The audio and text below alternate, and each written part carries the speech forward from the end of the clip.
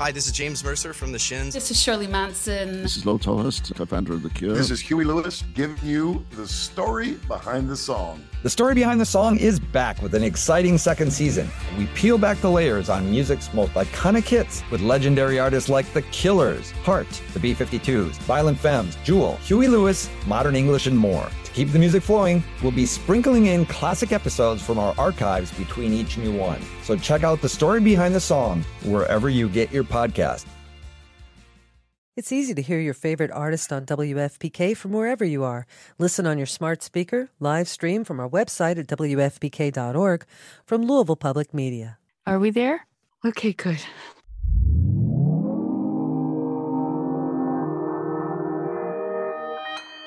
Consequence Podcast Network.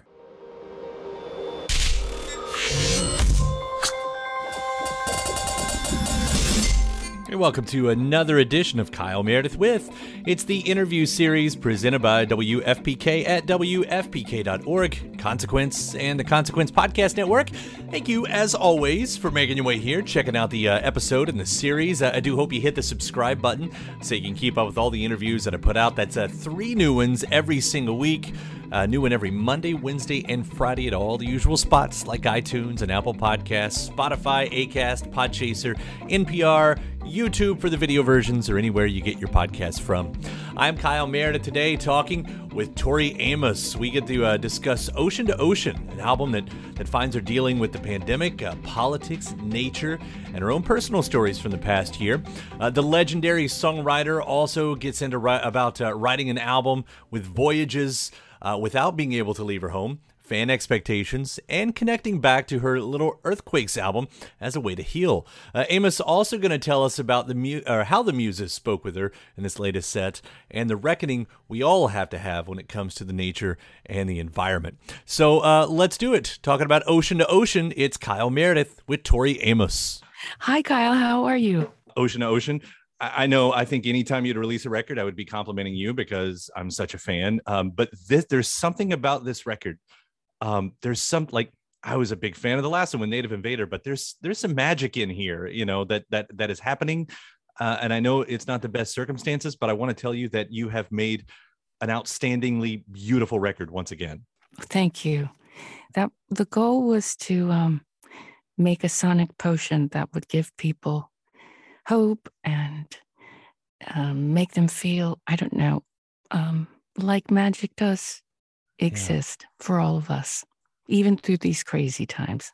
And I feel that too. And it's almost surprising, I guess. And maybe that's what I'm getting to. You and I spoke last year when you were, we were talking about your book, Resistance. And, you had told me at that point that you were writing and working on this record. And so I think I probably had just some very obvious expectations of what this was going to be, but knowing that since then, even since that moment that we talked, the political nature of the world got darker and crazier. The pandemic raged on.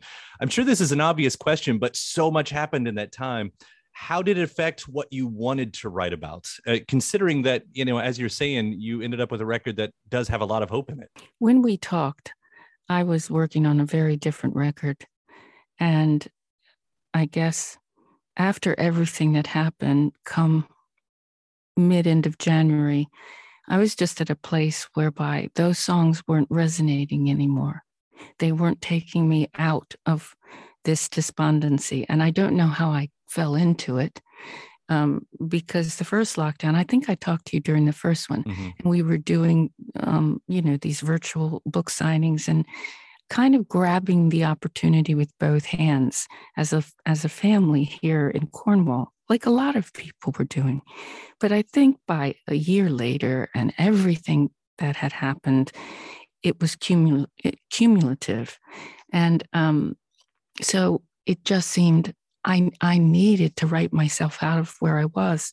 I didn't know how to snap my fingers and get to a place of, as you're talking about, a place of magic, of transformation. So the muses kind of came to me and said, well, then write where you are. So if you're in the muck and you're in the mud and on your knees, then start there. That's our suggestion to you. And that was the beginning of Metal Water Wood. I think, of course, I was expecting I don't know what would have been for a lot of artists the big political record, and that those moments are on here. I mean, Ocean to Ocean may be the most direct, at least is how I hear it, how I'm interpreting it. There is that line in there, "Where have I been when all of this was escalating?" And I think, you know, we all had to ask that to some degree, but you were like, it didn't completely take you over. But I guess the question I'm getting here is too, is like that song does still exist here, you know. So when you still speak to that moment, how did you want to speak to it? Well, interesting question, because I think the whole thing did take me over. The last, I don't know, 9 months of before, I guess my timeline, I need to be more specific. I think I was overwhelmed, like a lot of people. By the time end of January 2021 came, it was just like, enough. Energetically, a political record, the one that I was writing, wasn't what was making me want to get out of my chair. I just said, I don't want to go play those songs. It doesn't take me to a place where I want to go. I've had enough of that. And I guess I kind of said resistance did her job. That was a job to resist tyranny, to speak out against that, to speak out against, cruelty and hurting other people. And so I needed something that was, well, hopefully what Ocean to Ocean became, even though we're speaking about grief and loss and those kinds of things, but there is also transmutation happening and change happening as you listen to it. Absolutely. Does that spill over a little bit into Devil's Bane? And I only, of course, I'm asking because when I hear see the words lies, corruption, sermons, conspiracies, I know what I get from it. Does a bit of what we're talking about spill into that song as well? Well, sure. I think you're spot on with that. I was reflecting our time, but maybe perhaps the songs that I had been writing a year ago were just a bit more literal. And it just became clear that I needed the poetry. I needed nature involved. I needed to tell the story in a different way. And so I love the Southwest. It's one of my favorite places in the whole world, the Southwest in the United States. And I don't know, I think I just missed it so much that I decided to frame that story that needed to be told and reflect our time, but in that particular area in the world. I love how you've talked about in other interviews in the press release too, about not being able to travel, but how you traveled. Almost in a similar way, in my family, we got one of those virtual reality gaming systems, the Oculus, and we did we went actually travel, Google Maps and stuff like that. Hearing how, as you talk about the Southwest, what is I don't want to put words in your mouth. What does that mean for you when you close your eyes and you go somewhere else? And I mean, we know how to use our imaginations, all of us, but I feel like that means something different in the way you wrote these songs. Well, I guess normally I would take pilgrimages, what I've called it before. So I would travel to places that would shake up my routine. And just by shaking up your routine, then you open a door for anything to happen. And my observations become more keen and I'm more aware. And so that's how I would sort of try and rattle the songs for each album. I take these pilgrimages to different places, or I travel, and I love to travel. So that being off the table, really, I had to find different ways to travel without leaving the house here in Cornwall. Yes, we could go to the coast, and I did do that, and I was able to do that. And what a coast it is in Cornwall! I mean, it's beyond description. And I hope I was able to try and do it a bit of justice in the songs, her majesty and her beauty. But she's also wild.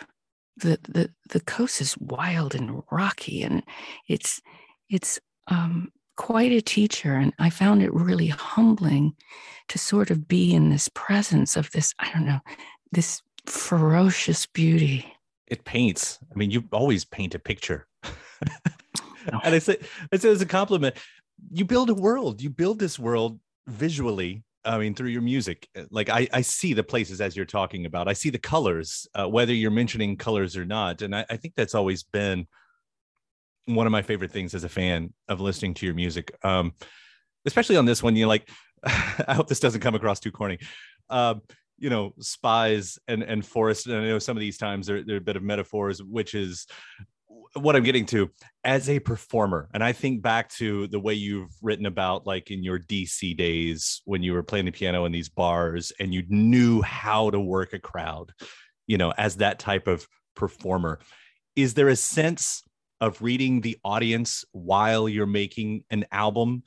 Because, you do bring up these mystical worlds, and yourself, sometimes becomes a mythical character, whether it's the narrator in the song or whatever. Like, do you have that sense while you're creating the album like you would in a live show? Wow. I haven't really thought about that. I did get some letters, to be honest with you. So I got a sense from people about what they were going through, about what they were dealing with on a day-to-day basis, whether it was a young mom who had 2 young ones at home and was working full-time on the Zoom and trying to negotiate that while her husband was working full-time in his room, and just the pressure cooker environment that she described to me. So that challenge was something that I wasn't going through, that particular challenge, but then having empathy for this woman's day-to-day trial. And then there was somebody on the front line who was wearing a hazmat suit that would be there trying to help people. And while she's doing this, people would spit at her, just spit at her. And so all these stories, at a certain point, I realized, gosh, come on, step out of it, Tori. You've got to, you're in Cornwall, and this is a very magical place. The gales can blow and it can be freezing. And it, like I told you, there can be this paradox of this brutal gorgeousness. Those two things can live together. I know it sounds a bit crazy, but this is an unusual land and it has ancient feelings about it. And so once I surrendered to it and just said, okay, you seem to not be locked down at all. You seem to be regenerating. And so I humble myself to you, land of Cornwall, to Earth Mother. And if you'll show me, then I want to try and put this into sonic form. How do I put you in a sonic form and what people are experiencing all in the same album? And they said, well, you need to come outside every day, little lady. And this is your homework. You have to come out and just listen. Listen to the trees. Be quiet. Don't say anything. Just sit and listen, and we'll show you.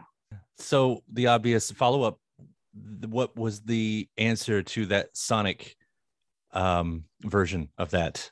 The sonic version of that.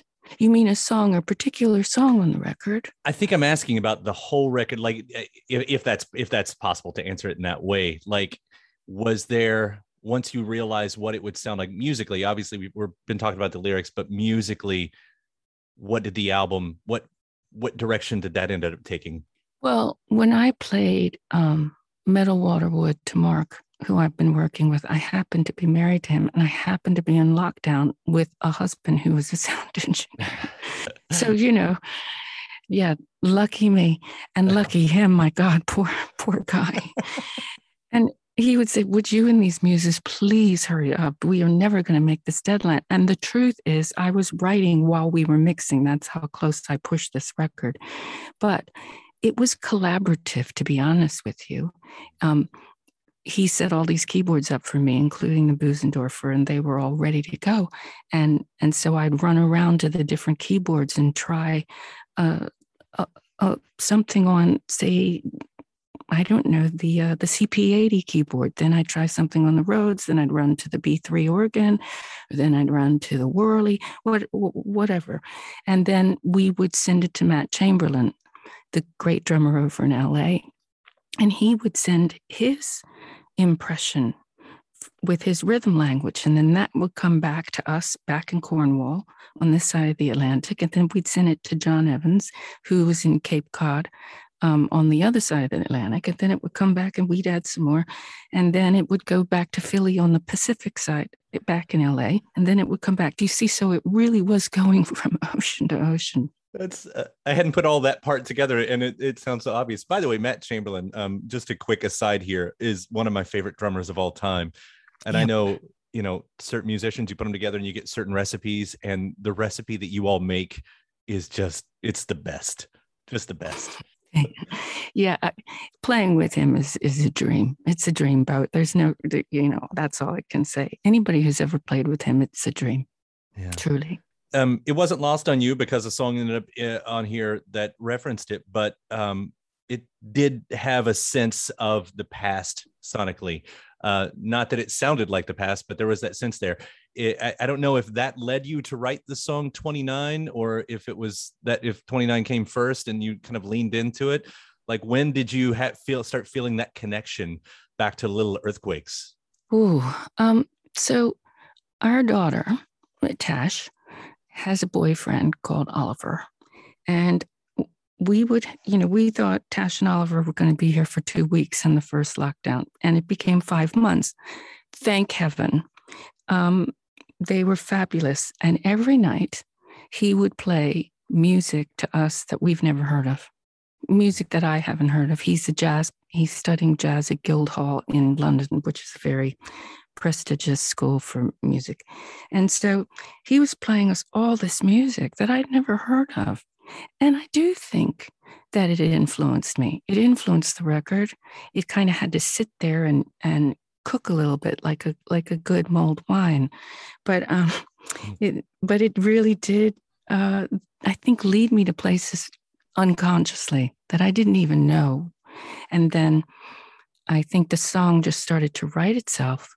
And I needed to address, I guess, that I wanted to break some patterns. I mean, I don't know what you did during all the lockdowns, but sometimes you just sit there and think, you know what, I need to change this up. How I'm dealing with X, Y, and Z, or this situation, I just want to react differently. The old way isn't working for me anymore. And so I went back through my life and realized that, I had to really look at certain things in my life that maybe I've been reacting from my damaged place, my damaged self, the self that didn't, that was really wounded. So I was working and reacting from my wounded part of my being instead of the healing side. And that song really is about trying to break that pattern. It's interesting to, and I guess it's the obvious line here too. It's that when you needed to change something from your past, you had to have a reckoning with your past. Like, you had to spend that time there. That's right. Yeah, that's absolutely right. Yeah. The one thing I meant to ask earlier too is the timing. Just the follow-up nature that this happens to be the record that followed Native Invaders, when we were talking about, humans being the the virus upon the earth. And I think that happened for a lot of artists in the sense that something they wrote before the pandemic ended up speaking so much to the pandemic. But did you have that moment where you thought, well, that's interesting because, here we are and the actual virus is now taking over? And I know I'm taking a little bit of liberty with the context of what Native Invaders was about, but it seemed to me that those two did speak together in that way, even if just a little bit. Well, it's the reality is the muses know things and have a consciousness that I can't even begin to figure out what they're up to, what they know, what they don't know, how they time travel. I've been feeling them, and I guess seeing them since I can remember. I'm not just spinning a tale here. I'm telling you the truth, because if I wrote all this stuff by myself, I would I mean, I would, but I don't, because I know when I write by myself what it sounds like and what it is. And I can probably write a song, many songs a day that nobody will ever want to hear, trust me. But when they are involved, it's very different. But I don't know what they know, and I don't know what they don't know, because they don't tell me. And they're benevolent, but they can be quite tough. They don't suffer fools. They don't have time. They're like, Tor, we don't have time for your shenanigans. We're going to go see Björk. Okay. So pull it together or we're out of here. And that's how they operate. So I don't know what they knew, but sometimes I do find it a little bit coincidental. Some of their, I don't know, their inspiration, their vision. And I'm just humbled by them, really. Do you notice, have you noticed a difference in the way you spoke about the environment on that record and the way it is now? Because obviously things haven't gotten better. No, they haven't, have they? So for us to kind of really face what is upon us, I know it can be overwhelming for some of us, but we still have to see what's happening before our eyes. And in some parts of the world, we know that some people, they suffered the fires, the tragedy of that, the floods that other people, they've lost people, they've lost their life. And yet, how are we going to turn this thing around? When are we going to hit bottom? I think that's the question that some of the naturalists are asking us, the environmentalists, just saying, when is the penny going to drop, team? When are we going to get it? So that we have to shift and change together.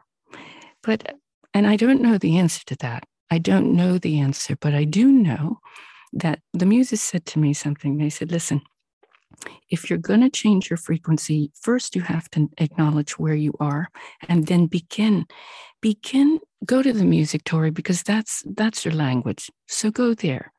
That's what you know. That's how you move. That's how you travel the galaxy. You could as a child. So you need to relearn that now. So you can't just travel physically, but yes, you can go to the galactic center sonically. Remember, you've done it before. You just need to do it and stop wallowing. I mean, girl, you're drowning in a foot of water. Come on. I am so happy that you do that because what you just said is how I feel better about my days. I look for solace in the music and I look for that magic, and you continue to do that every time. And I'll quickly just point out that you did that even last year. The Christmastide EP was so good and so perfectly timed in what I needed to hear right then. So thanks. That means the world. Thank you. Yeah. Tori, thank you. Thank you for doing what you do. Ocean to Ocean is so good. And I'm so happy we got to talk about it again. So thank you. Me too. All the best. So you want to be a rock and roll star?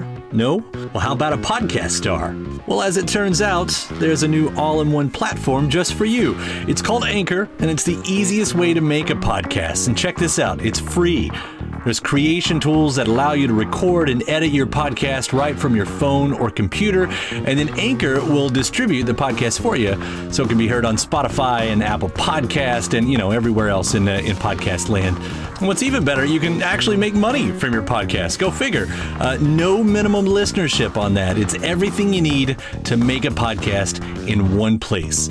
So go ahead. Download the free Anchor app right now or go to anchor.fm to get started. So what are you waiting for? Podcast stardom is within your reach. Now, as I mentioned in this interview, Tori and I last spoke just last year about her book, Resistance, A Songwriter's Story of Hope, Change, and Courage, which is her second biography that found Tori diving into writing during crisis, both collective and personal. So I want to include that interview here for you too. Part 2 of Kyle Meredith with Tori Amos. Hi, Kyle. Is everybody well and safe? As much as we can. Everybody is healthy right now. I hope you all are too. Yes, we are. So we're grateful for that. We're in Cornwall here in the UK. We're in farm country. Yeah, that's where the house and the recording studio. That's where that is. Here in where Mark used to go as a child to the coast with his parents. So this is Mark's casa. So we're the good news is the farmers are up early and they're keeping the supply chain going and giving it their best. People don't talk a lot about the farmers, but I see them out there on their tractors. Oh, they're going to keep the world going. That's for certain right now. Yeah, that's right. They don't get talked about a lot because there's so many other people on the front line that are risking their lives, and of course it has to be acknowledged. But when I see the farmers, and I don't know, there's something in me that says, okay, busy at work. They see a future. They want to make sure that there's everybody gets looked after as best as they can. So that gives me hope. Well, I want to talk about the book. I know, first off, I have to tell you how much I've enjoyed reading Resistance. It's such a unique way to tell this story, and there's so much insight. So thank you first for doing it. You had written a book before, a biography before. I know you talk about, especially towards the end, about your mother kind of encouraging you to go to your songs for remembrance. Beyond that, why did you want to dig deeper? What pushed you to kind of do a second run at your life story? Well, my editor, Rakesh Satchal, who is an amazing person and was involved in the first book that was written with Ann Powers, the journalist. Mm-hmm. So the difference is that Ann did a lot of the heavy lifting on the first book, piece by piece. And Resistance, if you hate it, then guilty. I'm guilty because he was a great editor and pushed me to write it. And he said to me in late 2017, when I was touring the record Native Invader, he came to the New York show and said, I think you need to write a story about the artistic process and writing during crisis. And if our democracy is at risk, do you feel a call to action as a songwriter? And that was the beginning of the conversation. And you talk a lot about that. Really early on in the book, I think you use a term that I really loved about being in opposition to something is to be in a position of power, which is an interesting flip that I don't think I'd ever kind of taken in that context. But that meaning changes throughout the book, too, whether you're talking about politics or whether you're talking about, songwriting or however.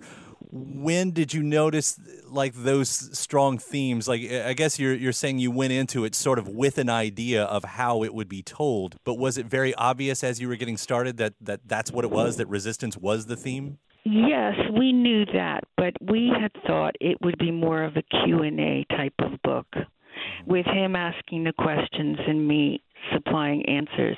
And then we realized that wasn't telling the story that needed to be told, that people needed to travel in a time machine and go back when I was in crisis, personally and collectively with the rest of the world. So the personal crisis of my failure in 1988, when my first record bombed, nobody really knew about it because it bombed so quietly, but it shook me to the core, which created Little Earthquakes, which was the record that took 4 years, and then that really began my solo career, which was released in 92. And so I felt like, talking about the personal trauma is one thing and writing toward that. But then there's the collective trauma, which being in New York on 9/11 and then being Letterman's first music guest and my goodness, the pressure and the responsibility that I felt to address the nation's grief and do it, really take it seriously because people were hurting, as you will remember. Mm-hmm. And you became, of course your fans have turned towards you through the years as sort of a beacon of different types, and obviously you've become a spokesperson for Resistance in many different ways. We've had these moments of crisis every decade it seems, and obviously we're in another one right now. I would wonder, is it Does it feel different now than it used to be? Especially, I don't know if, does it, I mean, when an artist looks to you, when a fan looks to you like this, is it a weight? Did you ever feel like it's a weight that you've kind of thrown in your lap when they expect you to kind of show the way a bit?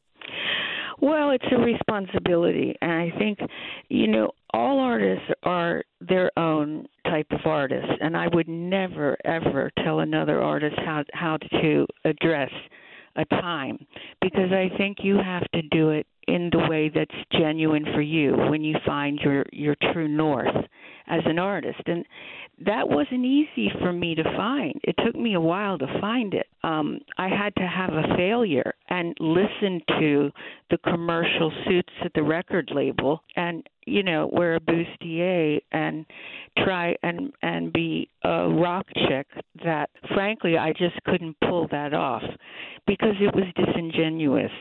So I think once you find what type of writer you are, as Tasha said to me, when Netflix called me up a while ago and wanted to do a project, and I said to her, "Oh, Tash, Netflix, that should be fun."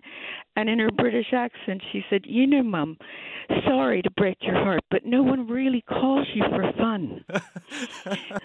So that's, therefore, I'm writing now at the time for the new record. And of course, this crisis that we're going through and the stories I'm hearing from people and the experiences, and people are having so many different types of experiences, and they're asking amazing questions. I mean, they really are, Kyle, incredible questions. Like, will we get our freedoms back like we had before? Will we? I mean, so when I get these questions from, I don't call them fans really, I call them sort of my intel. They're sort of my MI6, boots on the ground. And these songs, I believe you've called them in the book to a call to action. Sometimes when the muses are speaking to you in a certain way, it becomes a call to action, which I don't know, might be different when you're writing a song like that than where you would write something that isn't. I'll generically say a love song or something like that. Are the words chosen differently then? Does it become a very different type of way that you write when it is something that speaks to a moment like this? Yes. It's about intention, and it's about, sometimes with a moment like this, you're dealing with a collective grief and huge loss.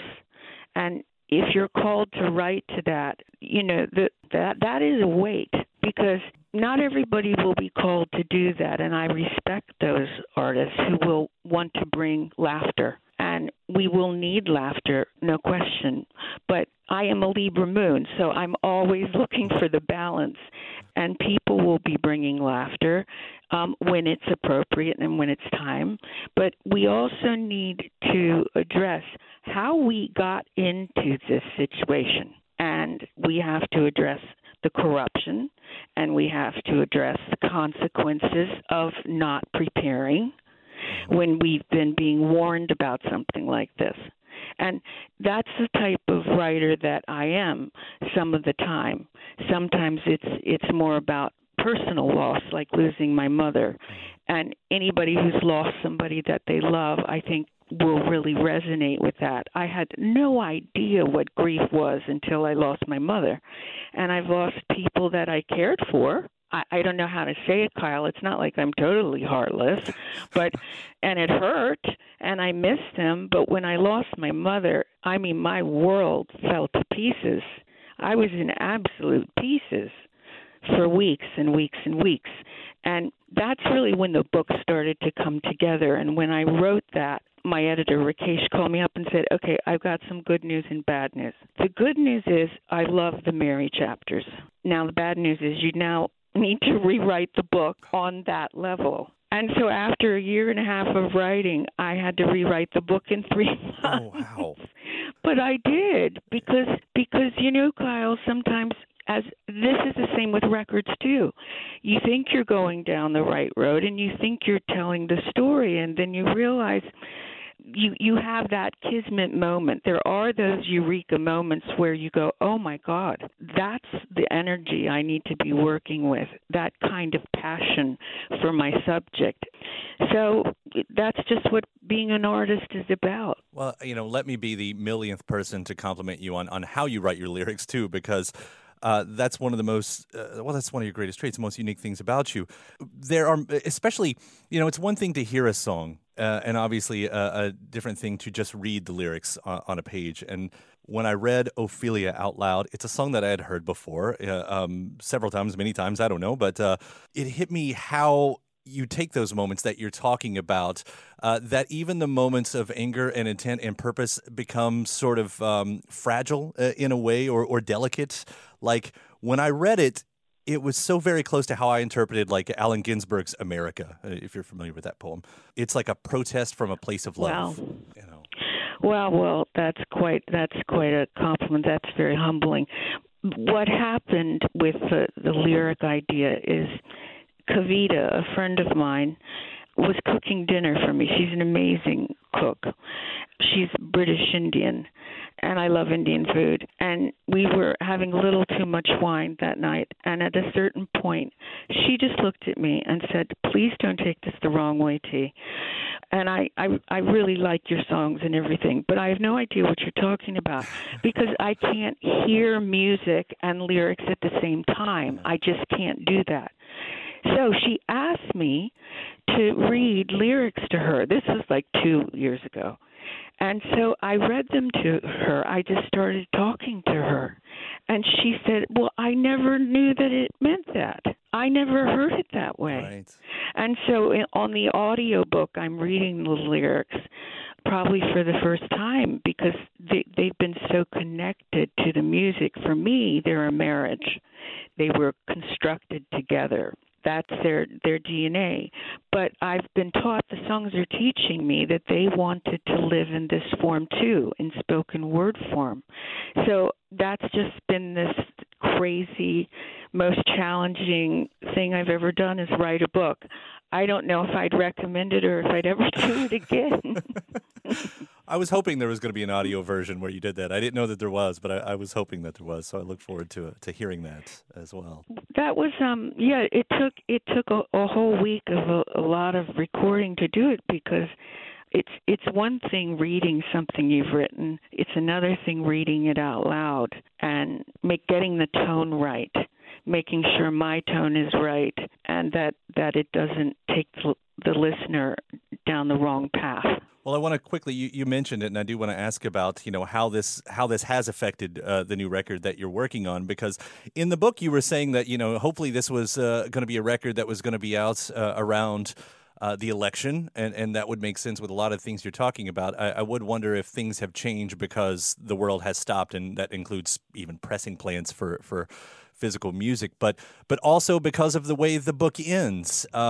Has what's currently happening with COVID changed any of the songs or the direction of the album as well as the way the book ends as well? Absolutely. It's changing the record as we speak. And people would call my British husband, who is a bit grumpy, but funny, and says he usually should never be allowed to meet anybody because his cynicism. Not everybody gets British humor, and it took me years to get it. But anyway, my point is, over 20 years ago, I can't count, so 23 years ago, he was called by his voices to come back to Cornwall here in England and build in the middle of nowhere. And musicians from LA would fly in or wherever, New York, and go, okay, you guys live in the middle of nowhere with all these farmers. There's no street lights. There's no town for 30 minutes, okay? There's no, proper store or anything. And people would kind of giggle because, it smells like farm. But then you kind of think, oh, my goodness, well, in a time like this, where we're all under not house arrest, but where we are, quarantining, I just walk outside and into the barn, and there's this Star Trek recording studio with a Busendorfer, and I say, oh my God, my crazy grumpy husband isn't so crazy after all. So, of course, the record's changing. How could it not if you're going to write towards what people are going through right now, which is, you've talked about we face crises before, but this is affecting people on every level, and it has to be. I think it's an opportunity for artists to hear what people are going through and to try and put that into their art form. Well, I look forward to hearing how that all results. And the last time we talked to a Native Invader, I complimented your husband's guitar playing on Up the Creek as well. It's still a high note for me. So grumpy or not, I love the way you all work together. It's always I'll tell him that. Maybe he'll make me a nice margarita after I tell him that. I know we all probably need one. Tori, it's been such an honor and a pleasure once again to talk to you. Thank you so much for everything that you do and put out in the world. It's always appreciated. Well, thank you, Kyle. And I just want to send big air hugs to your listeners, because everybody's going through so many emotions at this time. So I just want to send a big air hug and to say, people, you guys are resilient. You're more powerful than you realize. And we can get through this. Yes, we're going to lose people, and that's tragic, but we have to try and be there for each other. So I just want to send air hugs to all those on the front line and to all those artists who we're going to need. So I thank you for all you do, Kyle. All right. Thank you. It's a beautiful We appreciate sentiment. it. Yeah. Take care. Okay. You too. And now for part 3, we'll head back to 2017 when Tori released the LP Native Invader. Of course, this was a big topic about the environment and our very existence at stake. I thought that fit with what we were talking about in the original interview in this episode as well. So I'll include it here, part 3 of Kyle Meredith with Tori Amos. Hey, Kyle, how's it going? I'm really excited to be talking to you. I feel like you've done a beautiful record as well as a frightening record. You're taking on a lot of big topics on here, but I see what you've done, and it's sort of a master stroke, because instead of just talking about these big topics, it seemed like you went for the people and the person in those moments. I guess the music said to me, listen, you have to stop reacting, Tori. That's not productive, not for you. Everybody has different ways of expressing themselves, but you need to do it through songs. And we're going to send you these songs, but you need to create a safe space. You need to be a safe space, T, because we're sending you a sonic secret garden, a sonic wildwood. And that means that within it, there'll be things that people can take from this sonic world, that may be resilience, maybe questions, but it's not going to be destructive. We're not planting destructive seeds, and we have to outcreate this destructive energy. I was thinking, when you get online and everything, it's just so much noise that's happening when everyone's arguing, even amongst themselves. But with this record, it's almost like you could see the whites of their eyes. It's not just everyone screaming; it's actually a conversation, and I guess that's so important when you're making art. Well, yes, because somebody said to me, I'm losing friends, and I've lost myself to being consumed on certain days. And I could feel the tears and the emotion, and it seemed to me, well, all right, we all have to remember that we're all creative forces. It might be that somebody's creative in the kitchen, or a gardener, or they write stories, or it could be many different ways of creating. But when somebody said, this friend, I'm losing this friend because I don't know who they are. They're so angry now. I can't find my friend anymore. And I found that incredibly heartbreaking. And those kinds of stories ended up in songs on Native Invader. I mean, I've gone through the same stuff with my family. It was so weird and rough, beyond what I've ever experienced. Papa said to me, my grandfather in the 60s, he said to me, we haven't recovered as a community, as a family, not just our family, but America hasn't recovered yet from the Civil War in the 19th century. And this was in the 60s, 100 years later. And that is really something that's come back, his voice telling me that. Because I haven't seen this energy in my life. I'm 54 now. And yes, in the late 60s, we had division and there were tensions and it was divisive. But there seems to be something else, a different quality, almost, whether it's fear-based, because hate usually is a place coming from fear. Fear of the other, fear of something not a reflection of you. And I just remember Papa saying that. So I turned to the muses in times of crisis, that's for sure. Well, speaking of crisis, I mean, there's a lot of this record that is about environmental crisis that could happen, that is happening. Does it add any weight that all this is coming out at the same time that something like Hurricane Harvey, has wreaked havoc over the South? I mean, is it one of those moments like, can't you see what's happening? Well, we've all been watching from London the tragedy of Houston and the other cities affected by Hurricane Harvey. And what you ask yourself, what will it take to get to people that we have to not deny anymore, that we are in crisis and we have to act. So that's just what we need to do now. I mean, here in Kentucky, Louisville is a blue town in a red state, but it seems like we all band together. And no matter how big we shout, there's this one guy who just doesn't listen and nothing changes. And it's very frustrating. It makes me start thinking about the whole thing about, thinking globally, acting locally, just turning around and trying to fix the space that you're in. Yes, but it seems as if our teenagers are waking up. And I take heart in that. After the states pulled out of the Paris Accord, Tash looked at me and just said, Mom, grown-ups are messing with my generation's future and could be killing our future. And I said, yes, I understand what you're saying. And she said to me, well, we have to do something.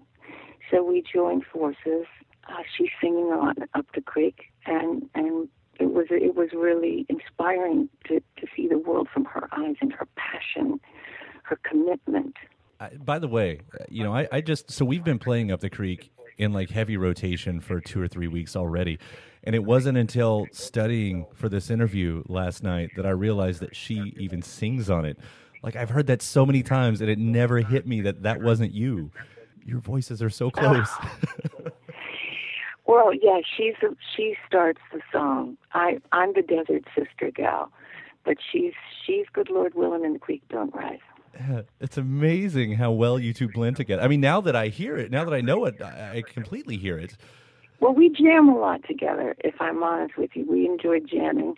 And she's been playing the acoustic guitar for a while, but she discovered her dad's pedals and his Marshall stack of speakers.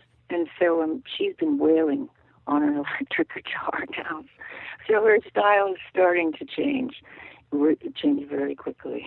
And by the way, props to your husband. The guitar playing on this is pretty mesmerizing as well. Is that also him on the Up the Creek as well? Oh, yeah. Just shreds in all the right moments. Like, playing with that title a little bit, I've heard you talk about it sort of in as much a positive light as a negative light. And it is interesting to play with it. And I dare use the word fun when we're talking about topics like this, but in this very specific sense, it is very fun to play with that title, especially when you're looking at it, nature versus historical human moments, but it all seems like it equals to we're killing ourselves. Native invader, from different perspectives, means different things. Mary had a stroke, and that is a native invader, and there's no positive side to that. Tash is also a native invader, having sort of squatted in mommy condo for 9 months.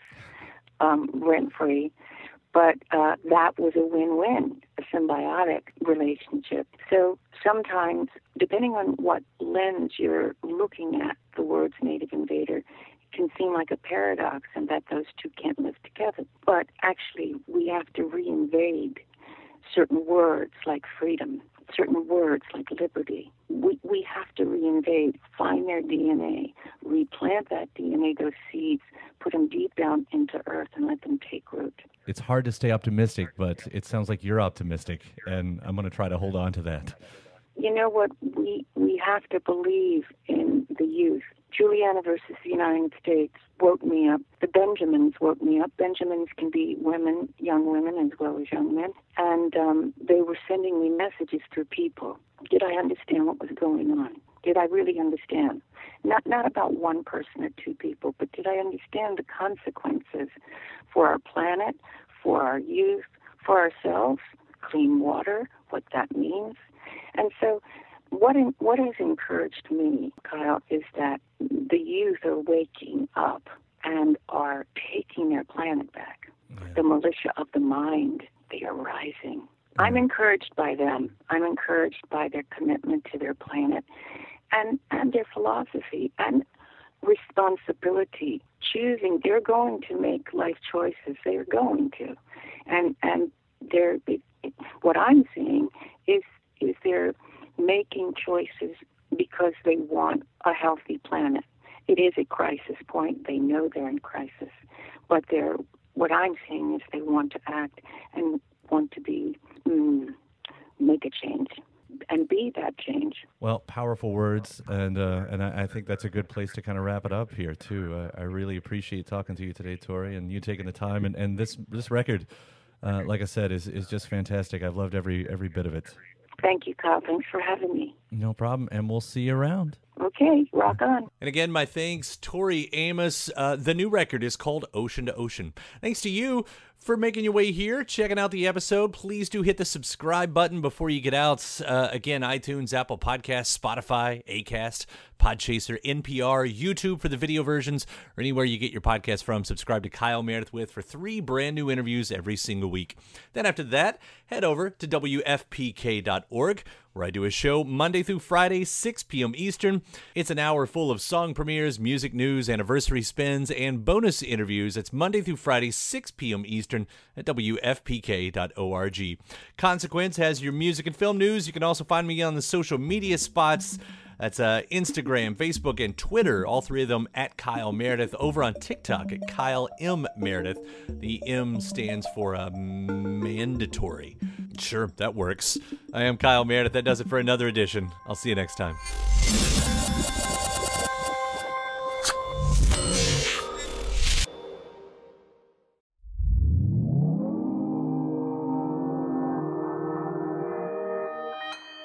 Consequence Podcast Network. Okay, bye-bye. It's easy to hear your favorite artist on WFPK from wherever you are.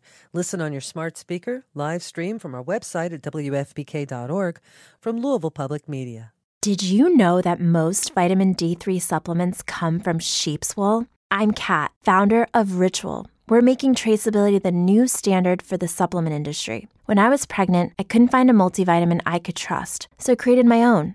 Ours is made traceable, third-party tested, and clean label project certified. Oh, and our vitamin D3? It comes from sustainably harvested lichen from England, not sheep. Trace for yourself with 25% off at ritual.com/podcast.